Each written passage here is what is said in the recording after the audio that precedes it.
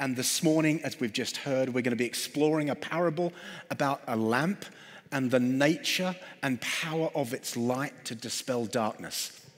Let's take a moment to pray. Can I invite you to join me as we pray? And let's just be still for a moment. For the light has come, and the darkness cannot and will not overcome it. For the light has come, and the darkness cannot and will not overcome it. Father, we thank you that in the gift of your Son, the light has come, and his light disperses all darkness.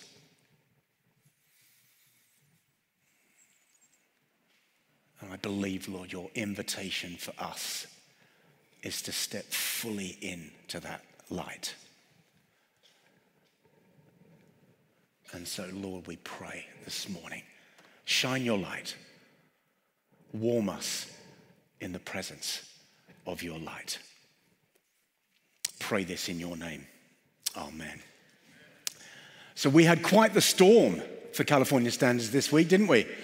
My son was so excited. He booked his trip to Mammoth. He's already done the mountain climb and the snowboard down. So excited the season started early. Quite the storm.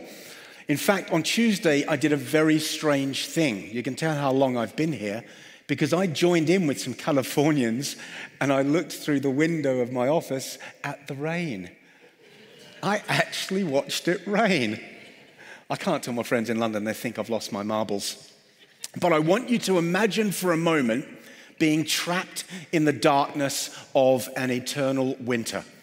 Not too difficult this morning in here, a little bit chilly, as we say in the UK, a little bit chilly.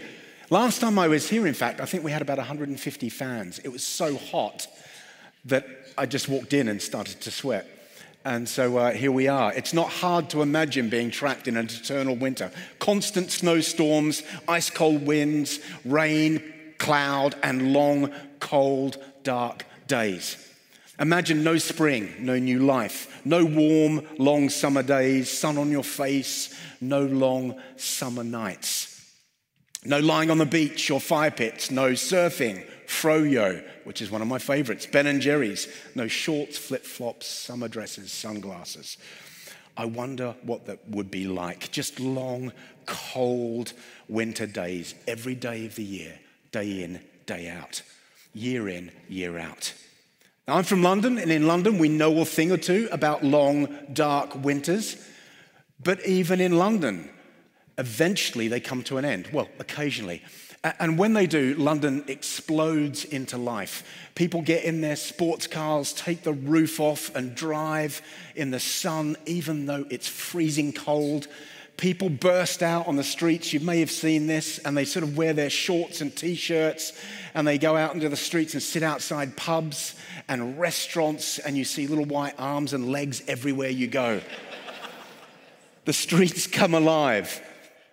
But in the story of The Lion, the Witch, the Wardrobe, C.S. Lewis describes the land of Narnia as being trapped in a long, dark winter for 100 years. Who knows this story? Hands up if you know this story. Hopefully most of us. And what Lewis is cleverly doing is he's using the image of an unending winter as a metaphor. It's not just a physical reality, but a metaphor for the darkness that hangs over the land of Narnia, controlling it. In Narnia, it's always winter until 4 children appear, the sons of Adam and the daughters of Eve. And they stumble into the land of Narnia and they discover faint whispers of an ancient prophecy involving someone called Aslan. This is how it goes. Wrong will be right when Aslan comes in sight. At the sound of his roar, sorrows will be no more. When he bares his teeth, winter meets its death. And when he shakes his mane, we shall have spring again. In the eternal winter of Narnia, there's hope of a light that one day will come and destroy and dispel and push back all of the darkness in the land. So the children's arrival becomes a sign, as the prophecy says, that Aslan is on the move. Now, I want to suggest the same metaphor of bleak hopelessness, darkness, and eternal winter could be used for the world we live in.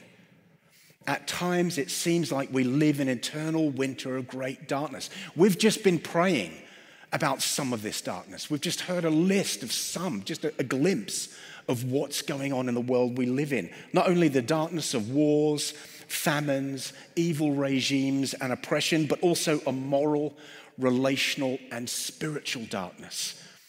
I would argue sometimes you can feel it in the streets we live in. And it's into this darkness that God sends his light, his divine presence, to dispel that darkness. Isaiah, the prophet, declares in chapter 9, verse 2, "The people walking in darkness have seen a great light. On those living in the land of the shadow of death, a light has dawned." Aslan's on the move. In chapter 60, verses 1 to 3, he says this, "Arise, shine, for your light has come, and the glory of the Lord rises upon you. See, darkness covers the earth, and thick darkness is over the peoples. But the Lord rises upon you, and his glory appears over you. Nations will come to your light, and kings to the brightness of your dawn." And this promised light becomes a reality in the life of Jesus, who in his own words declares, "I am the light of the world. Whoever follows me will never walk in darkness, but will have the light of life." I love that.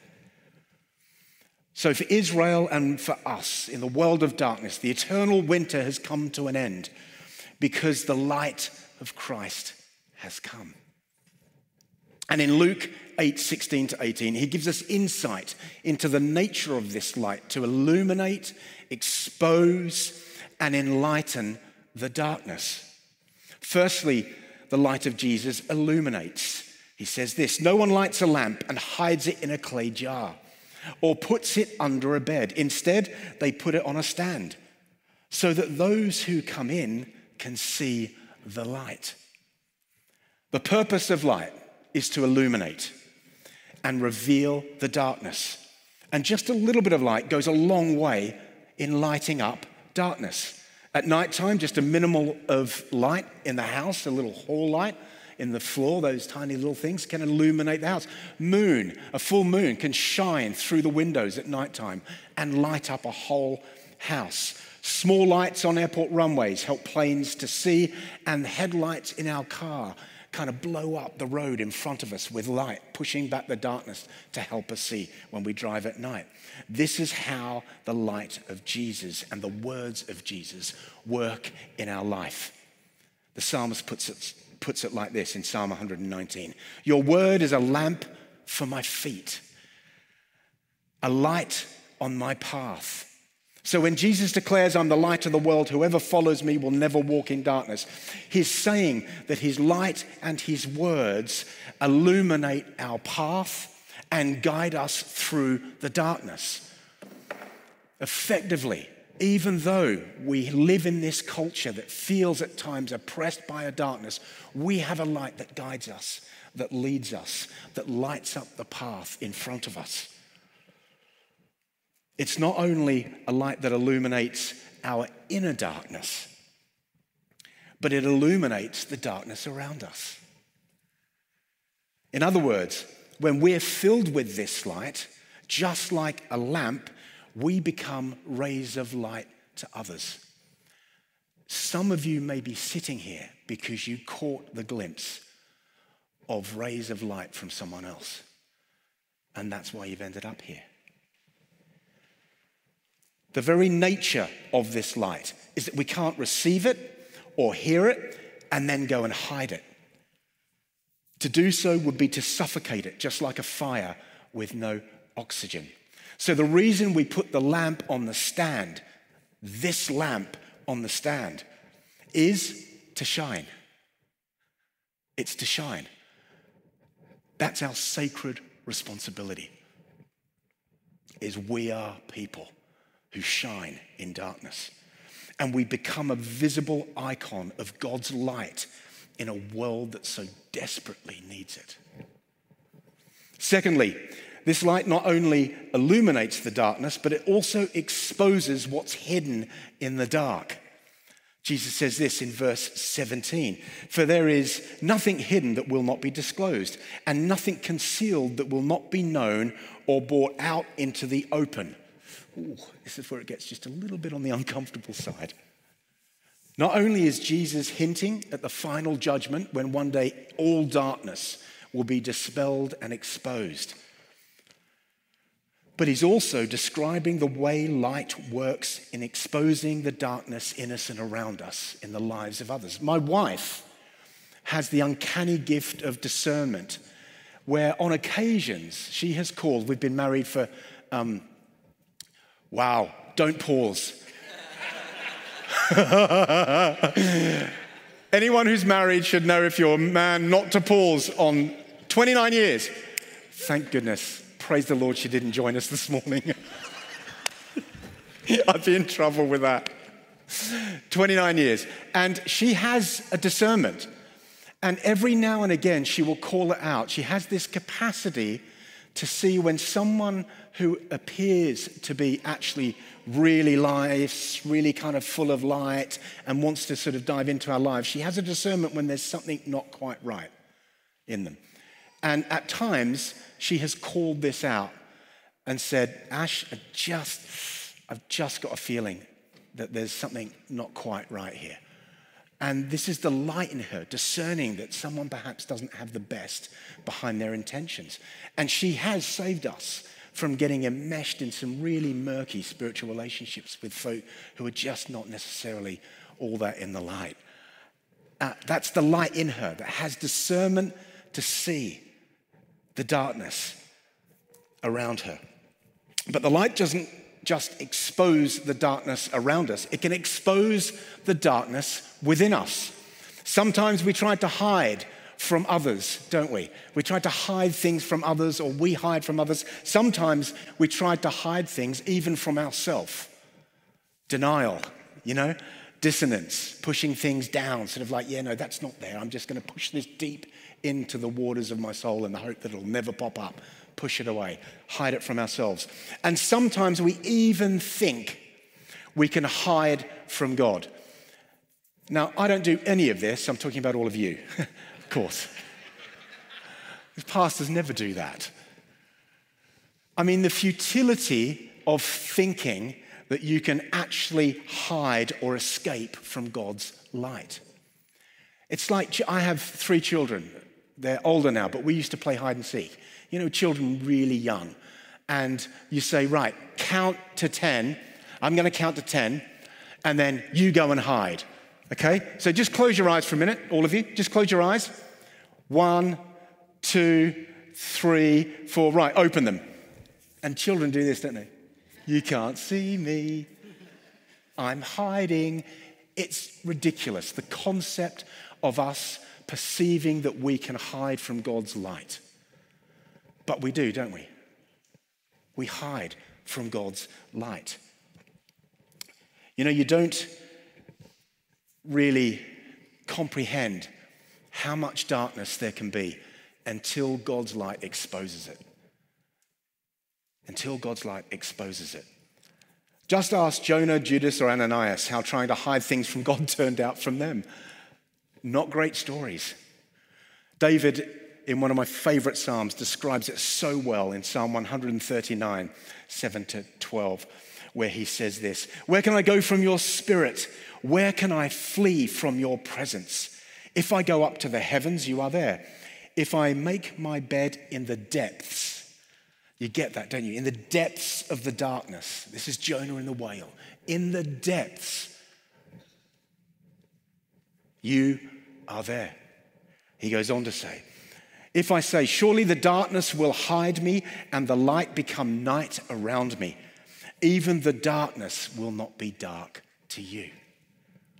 The night will shine like the day, for darkness is as light to you." There is nowhere there is nowhere that we can hide from the light of God.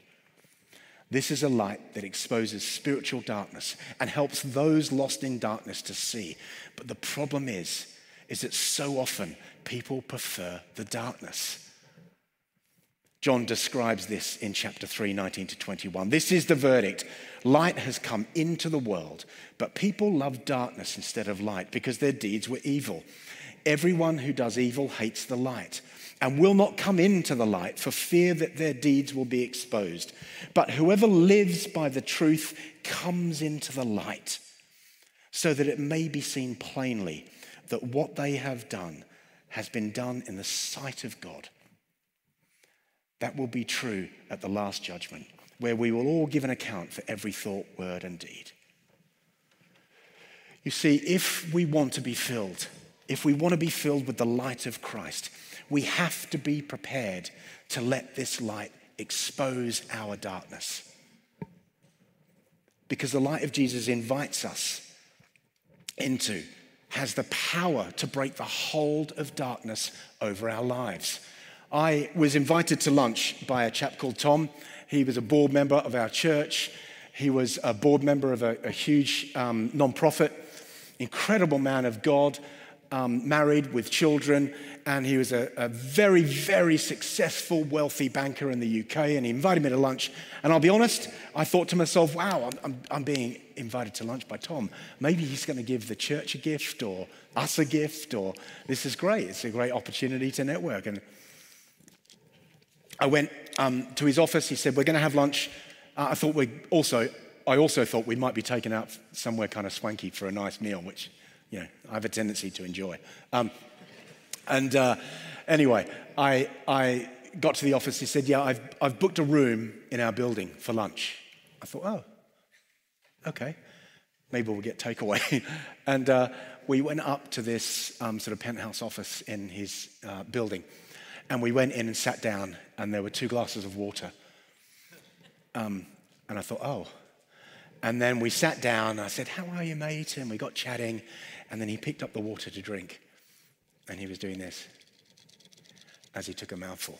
And that's when I realized, oh no, I know what's about to come. And for Tom, he had some secret habits.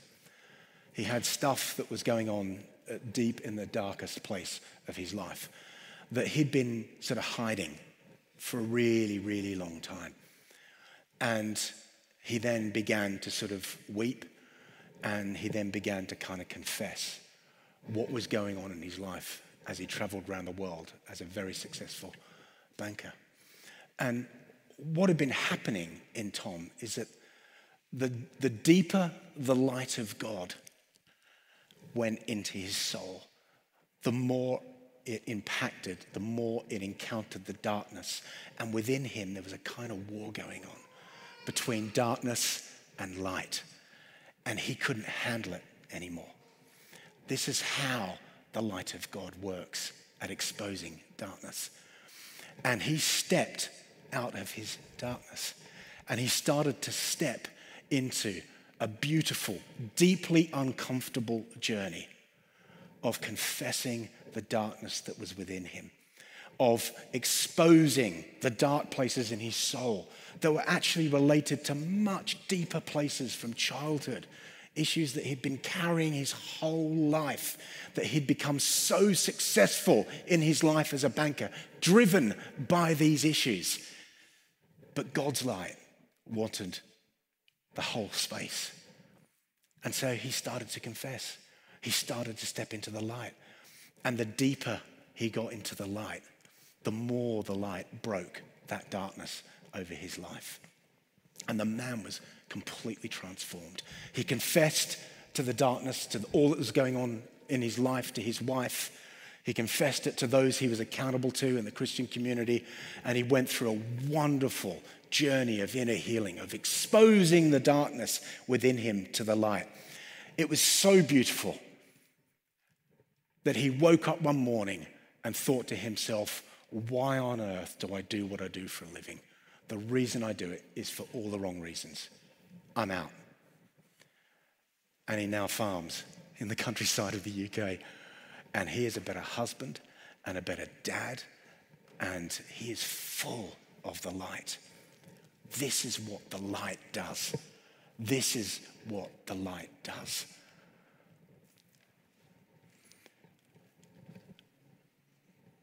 Open those places within us to his light and let it shine. Maybe some of us here are holding on to hurts, wounds, anger, lies, unforgiveness, or secrets, and God's inviting you to bring them out into his light.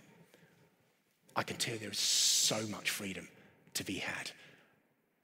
There is so much life to be had when God shines his light and when we step into his light. I can tell you from personal experience, life is just better in the light. Lastly, God's light enlightens. The one who has will get more. The one who does not have what he thinks he has will be taken from him. Jesus isn't just talking about riches, talents, blessings, or influence. He's talking about his light, how his light gives insight and revelation to his words, and the fruit that comes from spending our lives in the light. It's multiplied. We get more. We see further. It's like switching the lights from the sort of small parking lights to full beam. The light increases and multiplies the more we spend our lives in the light. It's his light that enables us to see in darkness. It's his light that enables us to understand his parables. He goes on to explain that. It's his light that enables our transformation and enables us to live lives that are different from those around us. You and I have been called to be the light of the world, to make this light a visible manifestation in a world that's lost in darkness, to be light bearers of Christ, so that others might see it and be freed from the blindness of their own darkness. I remember the first time I walked into church, extremely vulnerable moment. I'd never been to church before. I'd never grown up in the church. I hadn't opened the Bible before. I remember walking into the church. Put me in a nightclub, I'd be having the time of my life, leading the show. Put me in a church, and I honestly thought I might burst into flames. I wasn't quite sure what was going to happen. But when I walked in and everyone started to worship, I looked around. I was like, oh my word, this place is so bright. I mean, for a start, they just smile at you all the time. It's a bit weird. But they were bright, and it exposed my darkness. I could feel discomfort in their presence because they were just so bright. We are to shine with the glory of God so that we're not only light up our path, but we light up the path for others to see their way out of darkness. Henry Nouwen, one of my favorite authors, puts it beautifully like this. People who have come to know the joy of God do not deny the darkness, but they choose not to live in it. They claim that the light that shines in the darkness can be trusted more than the darkness itself, and that a little bit of light can dispel a lot of darkness. They point each other to flashes of light here and there and remind each other that they reveal the hidden but real presence of God. They discover that they are people who heal each other's wounds, forgive each other's offenses, share their possessions, foster the spirit of community, celebrate the gifts they have received, and live in constant anticipation of the full manifestation of God's glory. Now that's a kind of community that's lit up with the light of Christ. The invitation of this parable is to come into the brilliant light of Christ so that we become carriers of this light and bearers of hope in a world that's lost in darkness, pointing to a different reality that has a different ending. Darkness, as hard as it seems even now, darkness does not have the final say. Do you know that? Darkness cannot and will not overcome the light, as dark as it feels like it can get. That's the reality of the kingdom of God. That's the reality that Jesus brings. But to do this, we need to learn habits that help us to remain in the light. I'm just going to mention briefly 4 things I want to suggest. Habits that help us cultivate the light in us and around us. First, worship. We just had a fantastic session of worship. Worship and God's word. Worship has a way of switching the light on. I don't know about you, but sometimes I can get pity parties. I can feel a little down and I get really good pity parties. I get VIP guest lists. I can get you on those lists. As my wife would say, my pity parties are the best. And sometimes she very kindly reminds me, Ash, you need to go and spend some time with God. Go on. And sometimes I have to sit down and intentionally, the last thing I want to do is worship. But I intentionally put worship on, and I get up in my home and do a little dance, which I will not show you. And I determine within myself to step in the light and worship, because worship pushes back the darkness. I determine to open God's word and to meditate on small chunks of his word. Doing that pushes back the darkness, recenters myself in the truth of his light. Remind yourself of God's character and promises. Meditate on small chunks of scripture. Allow it to birth light in your hearts, and use worship as warfare. It's one of the best ways to step into the light. Next is repentance. We need to be a community that continually invite the light of God to examine our hearts. We need to expose our darkness to the light of God.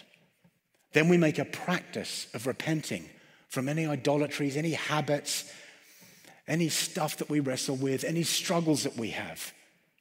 And we declare they no longer define us. Confession is one of the most powerful tools in the hand of a Christian. And it's a shame, I don't think we preach about it enough in the church. I know from personal experience the power of confession to break the darkness from within my heart. We might need to recognize any areas of unforgiveness in our own hearts. We might need to forgive others or ourselves. Repentance, powerful tool at bringing the light. Next, resistance. Vigilantly resist the temptation of darkness that comes from the culture around us. You and I are bombarded constantly by the temptation of the darkness of the world, from billboards to commercials to different versions of what it means to be a man and a woman. And I'm not talking about the sexual issue, I'm just talking about what it means to be a man and a woman. We're constantly being bombarded by messages that undermine our identity as children of God and invite us into the kingdom of darkness. And we are to be a people that resist those temptations. You might need to declare out loud that the temptation you're facing will not have the final say. Lastly, gratitude. One of the best ways to practice sitting in the light is, if you don't, to give thanks for what we have. It's so powerful to remind ourselves the privileged, very small part of the world we live in that has so much. Even on our bad days, we have so much to be thankful for. We got together today without any persecution. We worshiped God. We've got a great band. We've got this amazing building, a little bit chilly, amazing building. We get to do this. This alone is enough to give so much thanks for. We have British pastors. Joking.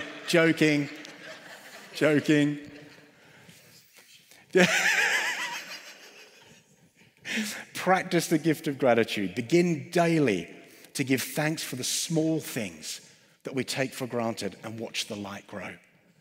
Remind yourself of God and what he's done in your life. Remind yourself of your story in him. Go back to those places where you've met with God, where he's spoken to you through his word, where you've experienced his light, and watch the infectious nature of gratitude birthing light within us. 4 ways that you might want to implement if you don't. Worship, repentance, resistance, gratitude. God invites us, always invites us, continues to invite us, is inviting us now. Any places that we have of darkness, he's inviting us to step into his light. And that's what I want to pray over us. So can I invite you to stand, please?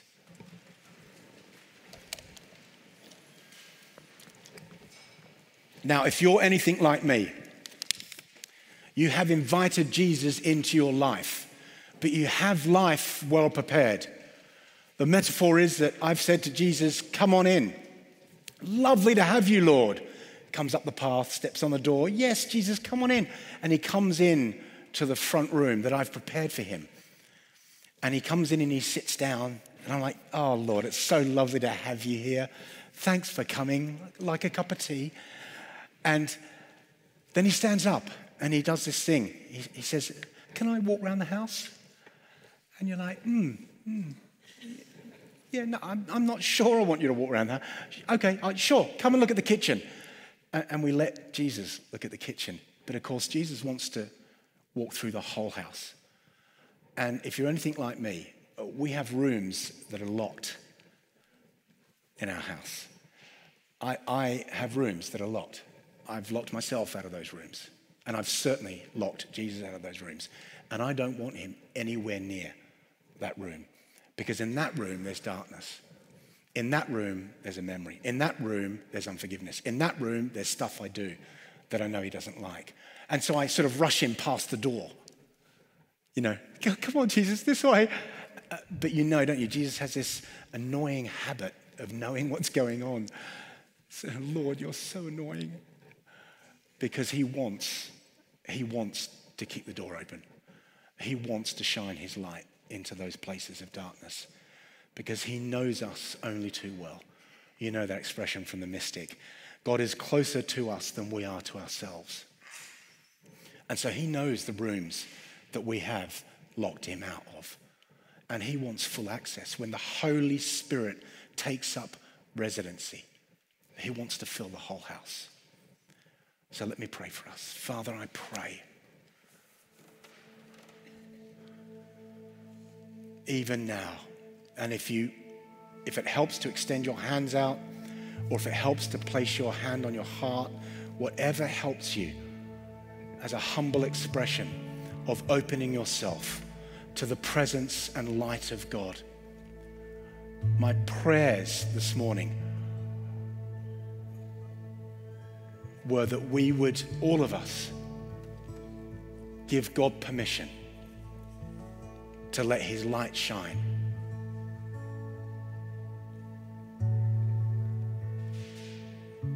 And so, Father, I pray for those of us who have places where we've locked you out, would you gently, firmly, give us the courage to let you into those places. Holy Spirit, fall in this place. Holy Spirit, fill the whole house. Holy Spirit, bring healing, bring freedom, bring breakthrough to any darkness we might be wrestling with. Come, Holy Spirit. Come, Holy Spirit. Come, Holy Spirit.